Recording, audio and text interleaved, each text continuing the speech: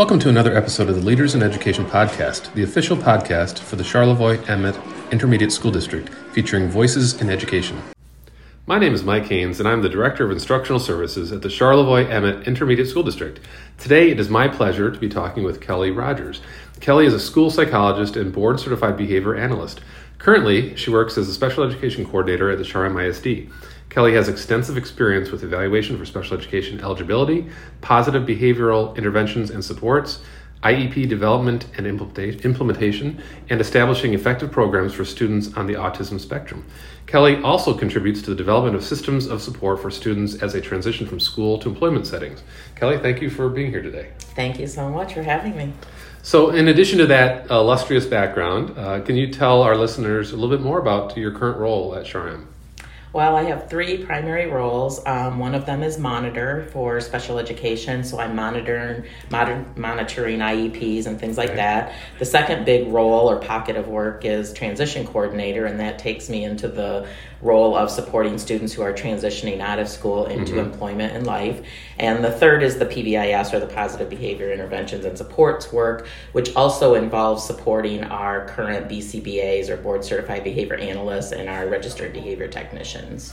Busy job, sounds yes, like. A lot of work. A lot of hats. Yep. So, and I know that PBIS is a big part of that job. Can you explain what PBIS is and maybe what it is not? Well, one of the things, PBIS has a really long history, and there are a lot of elements of what makes PBIS. We have done some rebranding here at SHARM to PBIS Plus, which has allowed us to do some intentional alignment of the PBIS systems to with mental health services, with restorative justice and other restorative practices, trauma presumed work, social emotional learning, etc. So I think what makes PBIS different than what has been traditional addressing behavior in schools is its high focus on prevention. It's setting up systems that create safe, predictable, inclusive, responsive, engaging learning environments.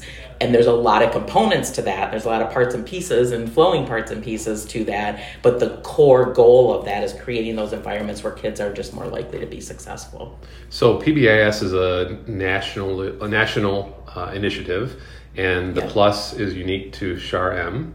Well, it's unique to SHARM and what we're calling a PBIS Plus, but there is a national push of what's called Interconnected Systems Framework, which is really a targeted focus on the integration and alignment of PBIS and school mental health.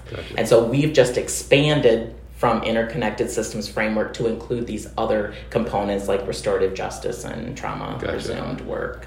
So when we're talking about behavioral interventions, what are some examples of strategies or interventions that are commonly used in schools, and how do you determine which strategies are appropriate for which students? Yeah, so there's some core strategies. We call them often in schools Tier 1 or in PBIS Tier 1, core interventions that are just meant to be for all kids. There are those things that prevent the majority of behavioral issues for most kids. And so there are things like having clear expectations, ensuring that kids are receiving at least 5 positive interactions from the adults that are servicing them for every one time we have to make a correction or prompt or things like that. Using visuals, differentiating instruction, using peers to help create an environment of belonging, etc. So there's a lot of strategies that are just core to all kids. And then in most PBIS schools, then there's decision rules about when do you know kids need a little more than that. That little more we tend to call Tier 2. So there's specified interventions that groups of kids might receive because they're having specific challenges with peer interactions, with attendance, with disruptive behavior. And so those decision rules have to do with the data that we're collecting. We call them office discipline referrals, or ODRs. I'm not entirely excited about that because it takes us back to that old thinking of we're sending them to the office, giving them discipline or punishment, and really all it's intended to be is your data set. So once you have a kid who's receiving so many office discipline referrals, that might be an indication that our core interventions are not being effective. So now we would talk about what might they need for Tier 2. And for kids that even Tier 2 isn't enough, we would go on to Tier 3, which is really super individualized supports, behavior plans, things like that. So on that note, I've heard schools say in the past, we're a PBIS school, and sometimes they're not really doing PBIS the way you're describing it. So, what is it not? I mean, what we hear, people talk about, well, it's a reward thing. It's an assembly once a month, and it's not that. Right. But somehow that becomes what some folks hang on to. So what would you say to dispel the myths about what PBIS is not? Yeah, so one of the things I would say is that PBIS at its core is a system. It's not a particular intervention, and I think people pick out the interventions that are a part of it and make it, well, that must be PBIS, where Gotcha. PBIS is a larger system where you have processes for ensuring that your core interventions, which are a lot of them, are being implemented with fidelity, and that you have processes and procedures in place to be able to make sure no kids are dropping, going through the cracks, that you're addressing their needs through that tier 2 and tier 3, and that it's a constant team-based decision-making and problem-solving and using data to make those decisions. It's the bigger system part of it that is PBIS, not any particular strategy or intervention. Okay. So you also have experience as a school psychologist, and so whether it's PBIS or any intervention or behavioral support, what is the role of the school psychologist in those cases? Yeah, so that will differ. It differs all over the state and certainly the country and how school psychologists are utilized in this way. Typically, school psychologists have some additional behavioral training, so it puts them in a good position to help support the PBIS efforts of the schools that they're servicing. In Charlevoix-Emmet, our school psychologists are serving as what we call ISD coaches to our partnering PBIS schools. So they actually support, they sit on their school leadership teams, they help ensure communication between resource access at the ISD to the school, and so they serve in that way. They also, of course, because they do special education evaluations, then they're in a great spot to be able to assist with ensuring that we've done all the interventions prior to with fidelity before making decisions about kids needing special education. And they're also typically highly involved in the conducting functional behavioral assessments, writing either individualized universal support plans or behavior intervention plans, which are more tier 3 related services, but they're often very involved in that level, that tier 3 level as well. Okay. So all of this, especially PBIS, doesn't happen by chance. It takes an intentional effort. It takes training and a mindset shift. So what is the professional learning that needs, or what are the resources that are available or need to be in place for teachers or other school staff to learn about PBIS? Yeah, so there's many ways to onboard PBIS, and I think Michigan has Michigan's the My MTSS TA Center, or the Michigan's multi-tiered system of support TA Center, and that's one way that schools can partner with them to receive an entire series of trainings, both at all 3 tiers, tier 1, tier 2, and tier 3. Here at Charlevoix-Emmet, we also do that training series. So if people want to onboard PBIS, we can do an audit of where are they currently, what do they already have in place of those pieces, and really design tier 1 onboarding that's tailored to where they are and where their gaps are. And then, of course, we offer then an entire tier 2 installation training, a tier 3 installation training that schools can participate in. This year, we actually have 2 offerings that are just repeated sessions called trauma presumed behavior supports that will really be a full-on, if you have new staff, if you're already a partnering school and have new staff, or if you haven't really partnered but are interested in what that work looks like, you can participate in there. There's going to be a lot of resources and tools, etc., and just conceptually, what is it and how would we do it in our school? That'll be those 2 sessions. Those are available on our Wisdomware. And then we're working on some asynchronous options for onboarding tier 1 especially, maybe doing a Schoology series where then people can access it at any time. There are a lot of resources already out there, but trying to get them all in one place sometimes is difficult. So we're working on a tool to the TA Center has some recordings. The national PBIS organizations have recordings, but getting them in one place that would be easy for a teacher to say, hey, I'm interested more in this. Okay. And so we're working on having some tools and resources in that way as well. So if I'm a teacher or administrator and I want to learn more, I can either call you or where else can I go to learn more?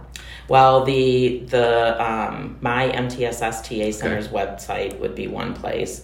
PBIS.org is the national PBIS resource. Okay. And then our Wisdomware, if you want to attend trainings, all of our trainings that we're offering for next year will be available on there as well. Contacting me is a great place because sometimes I know of resources that I don't even think to put on paper that depending on what it specifically you're looking for, So let's move on to trauma. You mentioned that a couple times. Yeah. There seems to be an uptick in the identification of students who have trauma histories or adverse childhood experiences.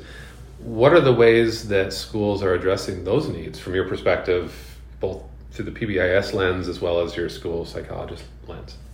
Yeah, it's interesting because I get this question a lot, and at the end of the day, PBIS is predicated on supporting all kids. That those interventions that are part of PBIS, many kids do come to school not quote unquote needing those things to be successful. Those things are predicated on the kids that are not being successful with the way we've always done things. And so it lends itself well to say it already is trauma. And Gotcha. I use the word trauma presumed. Primarily, I lifted that from some other ABA work, but primarily because we don't know. I mean, you can't possibly know, servicing the kids that we are, which kids have had histories that have been traumatic for them. And so we can if we respond, it's not going to hurt kids that didn't have a trauma history to respond in those ways. So the PBIS components that really lend themselves well to kids who have histories of trauma are, one, those clear expectations and predictable routines. It creates a pulse. It creates a predictable place to be that brings that anxiety down that often is a part of kids who have histories of trauma. Those core universal strategies that are predicated on building relationships are also one of those core features for kids who have trauma. They need safe people in their environment that are listening and are responsive to that listening. And so those, and have compassion, honestly. And so the PBIS is built on building relationships and creating those predictable, safe environments that then, of course, for those kids who have trauma histories, help support the anxiety that comes with that. So then they can engage and they can learn.